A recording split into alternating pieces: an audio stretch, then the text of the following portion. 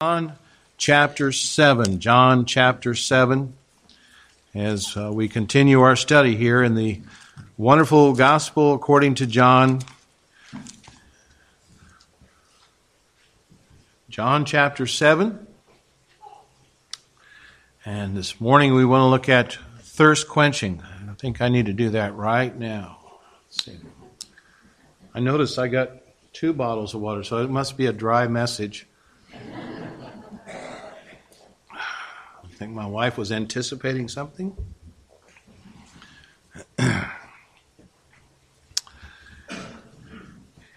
In 1965, many years ago, when some of us were just not very old at that time, others were well on their way. In 1965, there were 4 doctors at the University of Florida that began working after hours on a new drink that would rehydrate and replenish the nutrients lost by football players in the hot Florida sun. And today, we know their concoction was Gatorade. Gatorade. In 2005, journalist Darren Ravel published a book in chronicling the history of the sports drink and the company, and he entitled his book "First in Thirst."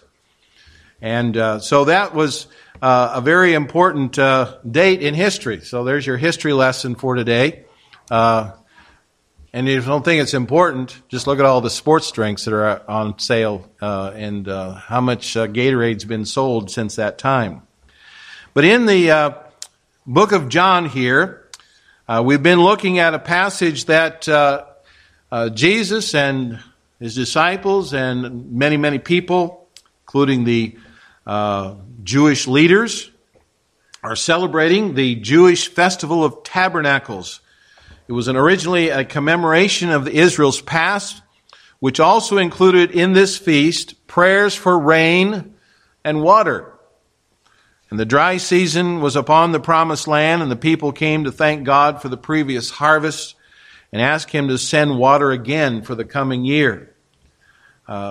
Sometimes that may not seem too important to us, pray for rain. Well, we do have our dry spells. We haven't had one this summer.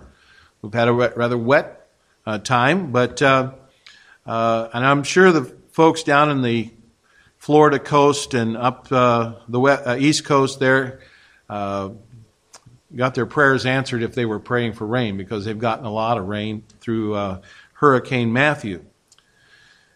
But on the last day of this feast, John says that Jesus stood and cried, "If any man thirst, let him come unto me and drink." We're down in about verse 37 through 39 this morning. And verse 37, "If any man thirst, let him come unto me and drink." Jesus was really the first in thirst. So this fellow that wrote the book perhaps didn't realize that. But we could say Jesus was really first in thirst, and He alone is the one that can satisfy the deepest thirst that's in people's hearts, because He can give living water. Now, when you read Jesus' words here, where He promises that from the innermost being of one who believes in Him shall flow rivers of water. You find it there in verse 38. "He that believeth on me, as the Scripture hath said, out of his belly shall flow rivers of living water." And to what extent is that true in your life and in my life?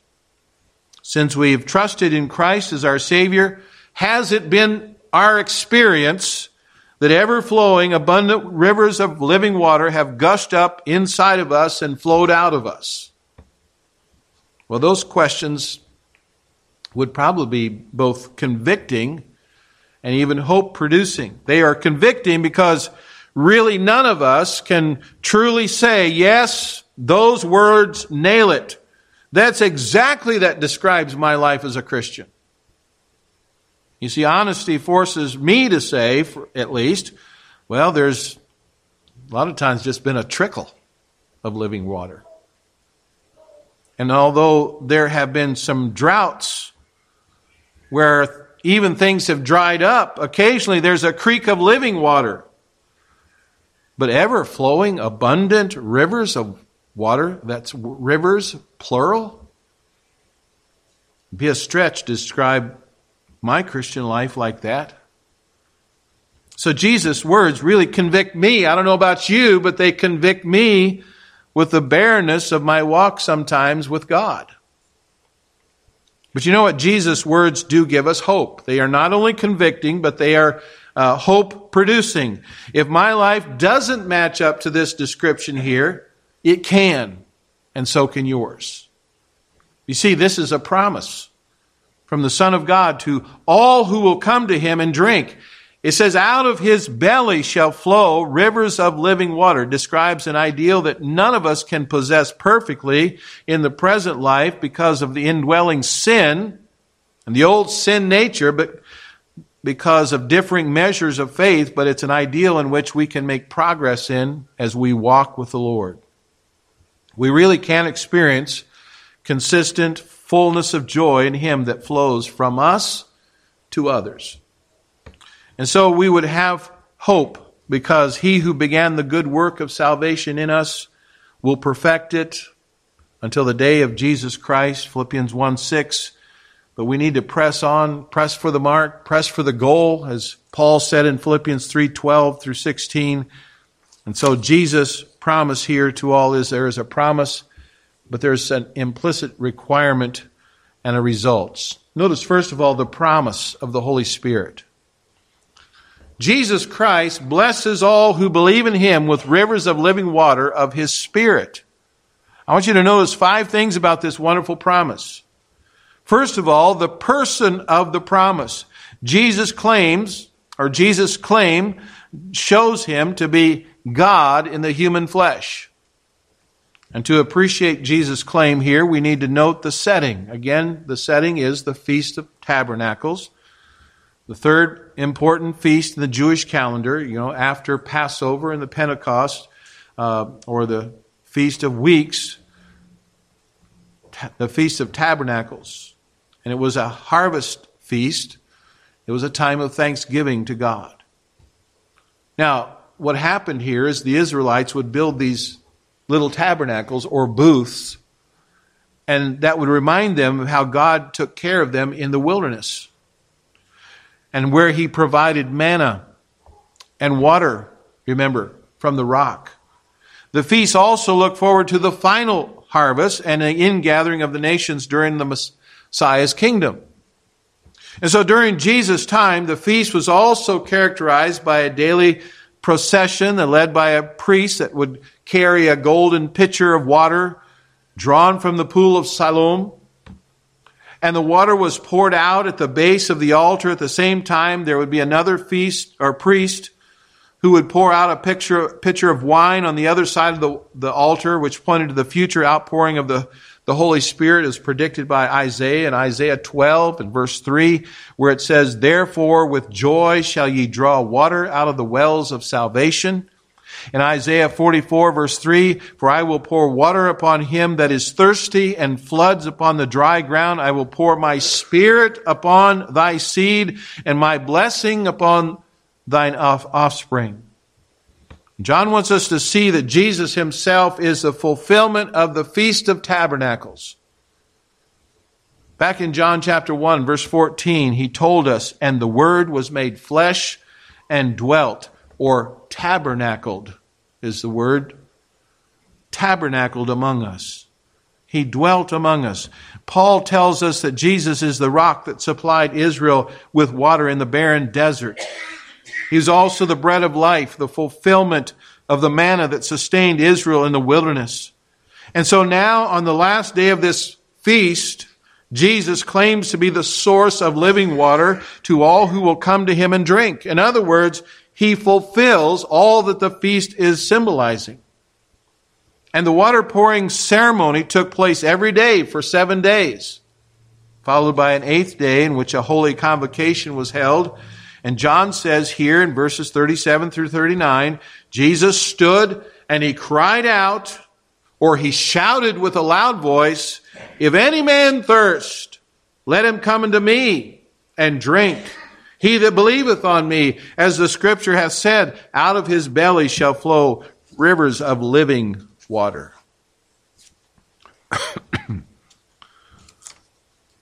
We notice that that's an astonishing claim. It's an amazing claim. No mere human could make that promise. Come unto me and drink, and I'll fulfill the scriptures by causing rivers of living water to flow out of your belly or your innermost being. Who except God in human flesh, God tabernacling among us, could legitimately make that claim? And so we find the person of the promise. Secondly, we find the breadth of the promise. Jesus, you notice his offer is open to all. He says, any man.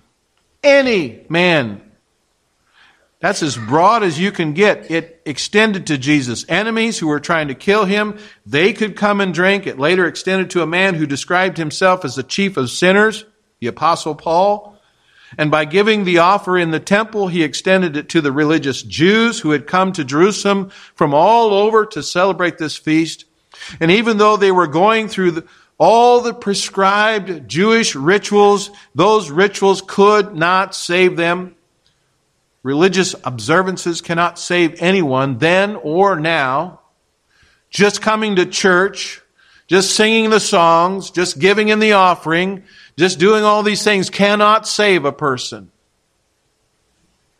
Everyone needs to come to Jesus and drink. And because the Spirit inspired John to record Jesus' words here, the offer extends to each one of us. When he said, if any man, that includes us today. Now, whether you grew up in a Christian home or you've always gone to church or whether you have been a complete pagan or a convicted criminal, the offer is still for you. Come to Jesus and drink. No one is excluded. And to underscore this truth, the Bible virtually ends by repeating Jesus' offer in Revelation 22 and verse 17 where he said, come, and let him that heareth say, come, and let him that is athirst come, and whosoever will. You notice that? Whosoever will, let him take the water of life freely. So we have the breadth of the promise. Notice also the condition of the promise. You must be thirsty. Jesus Christ, if any man thirst, you have to be thirsty for God. The Bible often uses that kind of language. We saw that in Revelation 22. I just quoted Revelation 22:17. Isaiah 55:1 proclaims, Ho, everyone that thirsteth, come ye to the waters, and he that hath no money, come ye buy and eat. Yea, come buy wine and milk without money and without price. We read there the psalmist says in Psalm 42 verse 1, as the hart or the deer panteth after the water brook, so panteth my soul after thee, O God. And then as we read in our scripture reading this morning, in Psalm 63 and verse 1, the psalmist says, O God, thou art my God. Early will I seek thee. My soul thirsteth for thee. My flesh longeth for thee in a dry and thirsty land where no water is. Again, in Revelation 21 verse 6, Jesus said, I will give him that is athirst of the fountain of water of life freely. Now, at first glance, being thirsty for God seems easy enough. But you know, the problem is because of sin, people either don't recognize their thirst or they are seeking to satisfy it in the wrong way. No doubt we've heard the most difficult thing of getting people saved is to first get them lost. In other words, people don't sense their desperate need for Christ. They don't feel thirsty for Him. Instead, they try to quench their thirst with many wrong things. They think, well, if I'm successful, I'll have this thirst quenched. If I have money, if I have fame, if I have sexual pleasure, or other things will satisfy my inner thirst. But thirsting for things other than God and His glory is the root of all sin.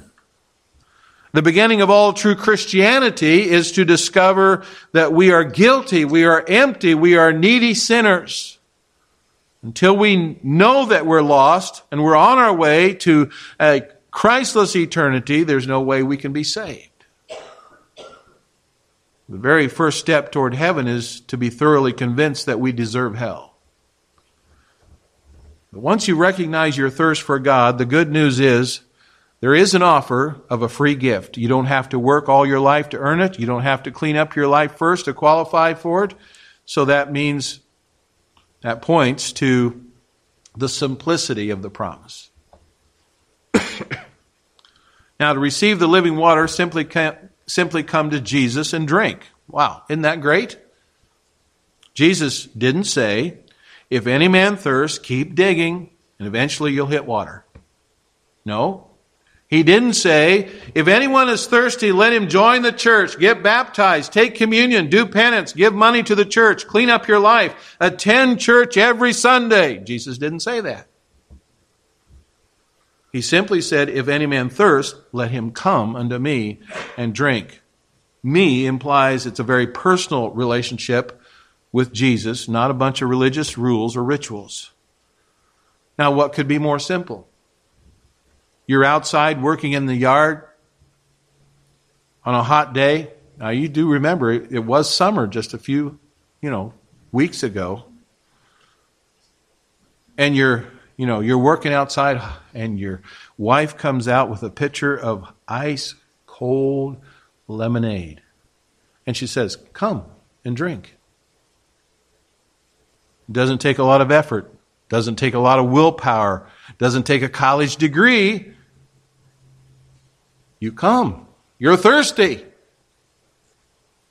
Now, to come to Jesus is to come to one who loved you so much that he came to this wicked earth and suffered the horrors of the cross to pay for your sins and my sins. And if we will believe in him, and that's what drinking of Jesus means. It's a parallel comment here in verse 38 where it says, he that believeth in me. John repeats believe in a clarifying statement in verse 39. He says, but this spake he of the Spirit, which they that believe on him should receive, for the Holy Ghost was not yet given, because the Jesus was not yet glorified. To receive the living water that Jesus offers, come to him and drink, or believe in him. Make him your own by faith. Appropriate what he did on the cross for your sins. And a river running through the desert does you no good if you don't go and drink from it. If you feel thirsty, Jesus says, satisfy your thirst with abundant, free salvation. And so a person of the promise is Jesus, the eternal God in human flesh. He gave himself on the cross for our sins. The breadth of the promise is as wide as humanity. And the condition of the promise is that we be spiritually thirsty. And the simplicity of the promise is that all you do is you come to Jesus and believe in him. Now that brings us to the supplier of the promise. The Holy Spirit dwelling in each believer supplies us with every spiritual need. Verse 39 does say, but this spake he of the Spirit, which he that believe on him should receive. Now clearly John does not mean the Holy Spirit did not yet exist. In Genesis 1:2, we meet the Holy Spirit moving over the waters in creation. And there's a repeated references to the Holy Spirit in the Old Testament. But rather, John means that the Spirit was not yet manifested on earth as he would be on the day or on and after the day of Pentecost when Jesus was crucified, raised from the dead, and ascended into heaven. In other words, glorified. In the upper room on the night he was betrayed, he said to the 11 in John 14:16 through 17, and I will pray the Father, and he will give you another comforter, that he may abide with you forever, even the Spirit of truth, whom the world cannot receive, because it seeth him not, neither knoweth him, but ye know, for he dwelleth with you, and shall be in you. And then after Jesus was raised from the dead, and just before he ascended in Acts chapter 1, It says, and being assembled together with them, commanded them that they should not depart from Jerusalem, but wait for the promise of the Father, which saith he, ye have heard of me. For John truly baptized with water, but ye shall be baptized with the Holy Ghost not many days hence. And on the day of Pentecost, they were all baptized with the Spirit, who came on them with power, and they spoke in tongues, and they became a powerful witness for Christ. And so some would say, well, we need that experience too, don't we? We need the experience that the disciples experienced at Pentecost. Subsequently to our salvation, we need a dramatic experience of the baptism of the Spirit, where we receive the Spirit and speak in tongues. But that is to misunderstand the Pentecost. That Pentecost was a one-time historical event where the risen and ascended Lord sent His Spirit in a special way to empower believers at the beginning of the church age. Baptism of the Spirit should not be confused with the indwelling Spirit. When a person comes to Christ, they are indwelt with the Spirit of God as soon as they're saved. And we receive that indwelling Spirit at the moment of salvation. So all believers in Jesus Christ, in the church age, are indwelled by the Holy Spirit. Paul wrote it in Romans 8 and verse 9, but ye are not in the flesh, but in the Spirit. If so be that the Spirit of God dwell in you. Now, if any man have not the Spirit of Christ, he is none of his. The Holy Spirit is the seal of our redemption, Ephesians chapter 1 and 4. He gives spiritual gifts to all believers, 1 Corinthians chapter 12. The Spirit reveals to us the riches that God has prepared for us who love Him in 1 Corinthians chapter 2, which include every spiritual blessing in heavenly places, Ephesians chapter 1 again. And all we need for life and godliness, 2 Peter chapter 1. Now, maybe you're wondering, if the Holy Spirit is living in me, then why don't I experience the rivers, plural, the rivers of living water inside me and flowing from me? Why is my life more accurately described as a trickle of water, not rivers? Well, other scriptures teach us that we must be learning to walk in the Spirit. We must learn to walk. He doesn't control us automatically. Galatians 5:16, Paul writes, for the flesh lusteth against the Spirit, and the Spirit against the flesh, and these are contrary one to the other, so that ye cannot do the things that ye would. He goes on to list some of the deeds of the flesh and the contrasting fruit of the Spirit. And then he repeats in chapter 5 of Galatians, verse 25, if ye live in the Spirit, let us also walk in the Spirit. That is, if the Holy Spirit gave us new life, then we're to rely on the Spirit step by step, day by day. You know, walking is something we have to learn. You had to learn it when you were a child. You didn't just come out of your mother's belly and walk out the hospital, okay? They carried you out. And they carried you for a number of months and years, perhaps, before you learned finally to walk. It's wonderful to watch a little child begin to learn to walk.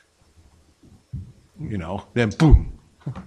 A couple of one step and then down. Next day, maybe 2 steps. But you know, the believer's life is a lot like that. We don't just get up and walk as soon as we get saved. We fall a lot. But after a while, we hardly even think about it. Unless we're on a slippery surface. Walking is not spectacular. Paul doesn't say, leap by the Spirit. Or he doesn't say, fly by the Spirit. No, he says, walk. Walk. It's a slow, step-by-step process that you gradually get where you're going if you keep at it. And to walk by the Spirit means that each day, every day, every situation. You yield yourself to Him. You rely upon Him to work in you and through you. And during the day, the flesh will rear its ugly head with impure thoughts and selfishness and anger and whatever you have, and you immediately confess that to the Lord. You turn from it. You ask the Holy Spirit to control your thoughts and your words and your actions, and you learn to walk step by step, day by day. And as you learn to walk this way consistently, slowly the fruit of the Spirit will begin to grow in your life. Love and joy and peace and long-suffering and goodness and faithfulness and gentleness and temperance. So why does the Lord give us the Holy Spirit portrayed here as rivers of living water, flowing from our innermost being? Notice thirdly, being a blessing to others. Jesus Christ blesses all who believe in Him with rivers of living water so that we can be satisfied in Him and so that we can be a source of blessing to others. Notice our satisfaction is in Him. Christ blesses us with rivers of living water so we can be satisfied in Him.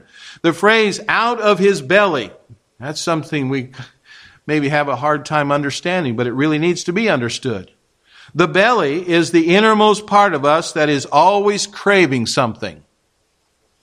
But here, rather than craving earthly things, the implication is that our inner cravings are abundantly satisfied through the indwelling Spirit of God. Many Old Testament scriptures that link water to God's abundant blessing on believers. When Jesus says, as the Scripture saith, you saw that there? As the Scriptures hath said. He could very well be referring to Nehemiah chapter 8 and chapter 9. In Nehemiah 8, the returned remnant listens as Ezra expounds the law and encourages them that the joy of the Lord is your strength. Then they discovered the command at the Feast of the Tabernacles, and they celebrated with great joy in Nehemiah 8:17. And then in chapter 9, Nehemiah prays and recounts Israel's deliverance from Egypt and their time in the wilderness, and mentioning God's provision of manna and water in chapter 9, verse 15. And then he repeats it in verse 20. Thou gavest also thy good spirit to instruct them, and withheldest not thy manna from their mouth, and gavest them water for their thirst. And the picture is that God sustains and God satisfies the needs of people through His Spirit, even when they are in a barren land. That's the picture Jesus uses here. Jesus supplies us with the abundant, soul-satisfying rivers of living water in His Spirit, who reveals to us the riches of Christ for our every need. But it doesn't end there. Our satisfaction, yes, is in Him, but we are to be a source of blessing. You know, every small mountain stream flows and becomes a river. And Christ blesses us with abundant rivers of living water so that we can be a source of blessing to others.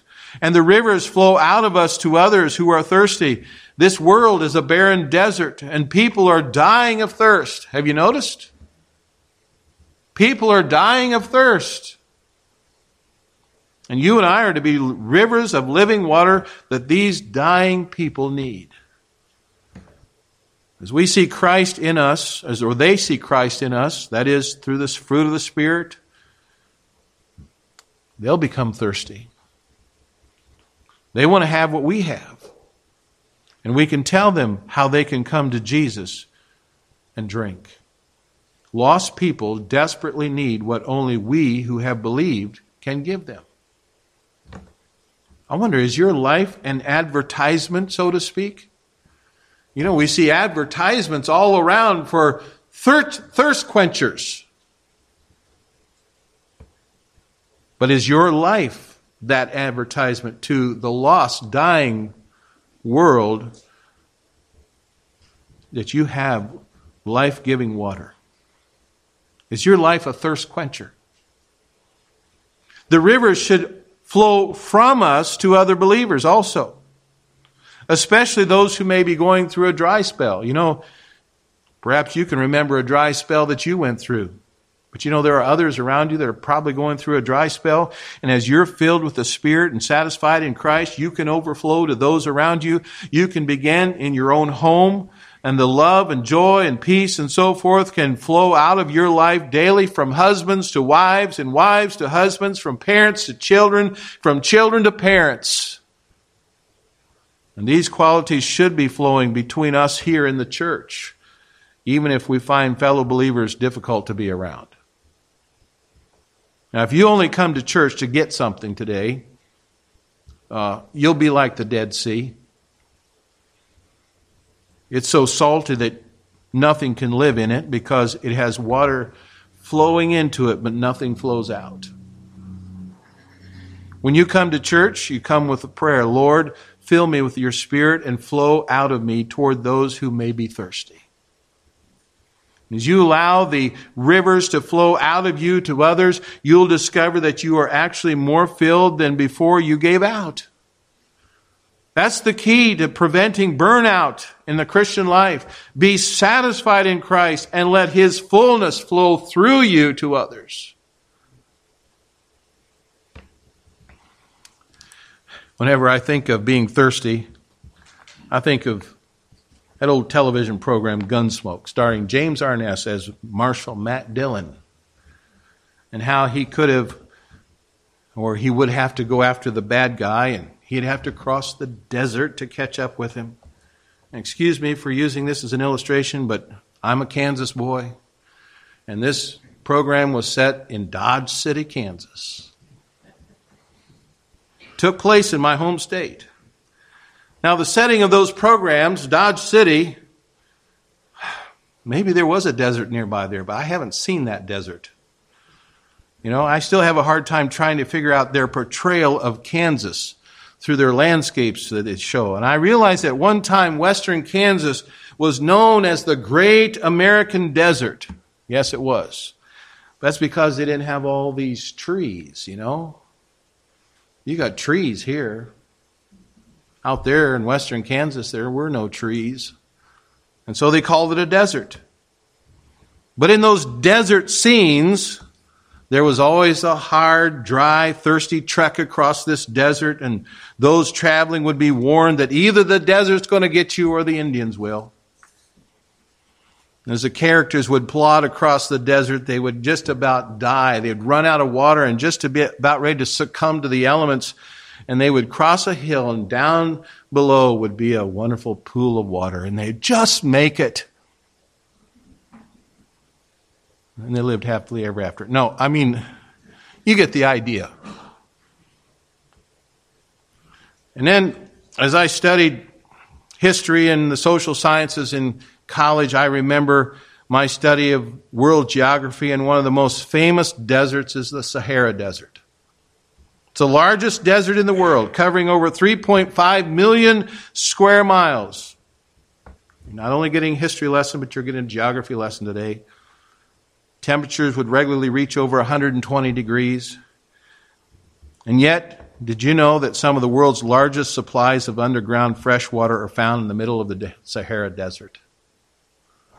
These waters create oases that are fed by underground springs, and even in the midst of the hottest, the driest place on this earth, there are spots where water is abundant. And in this dry and thirsty world, Jesus offers us an oasis in the soul. His Spirit can quench your thirst, even as you journey through the desert of this life. I read about a documentary film entitled A Thirsty World. It highlights the desperate need for fresh water in different places on our planet. I understand at one point in the film, a shepherd in Kenya is interviewed, and the man looks at the film crew in the eye and says, he has killed for water in the past, and he would do it again. Now, I don't minimize the need for literal water. But you know what? The greatest need of humanity is living water. The kind that gives you eternal life. Someone has already died to provide that living water. Jesus said, if any man thirst, let him come to me and drink. You don't have to stay thirsty. You come and drink, and with joy draw water out of the well of salvation and live. And listen, Christian, you know where the living water is. Are you telling the lost and dying and desert world we live in where they can have their thirst quenched? Don't keep it a secret. The world around us doesn't have to stay thirsty either. What would you do in response to Jesus' promise here? First, honestly assess the degree to which out of his belly shall flow rivers of living water. Does that say anything to you? If that doesn't describe you, then why not? If you have to admit that there's more just a little trickle, then you need to make it a priority to be satisfied in him with the riches of Christ. Walk in the Spirit and ask him to fill you, and then let your focus be off of yourself and onto others who you can bless.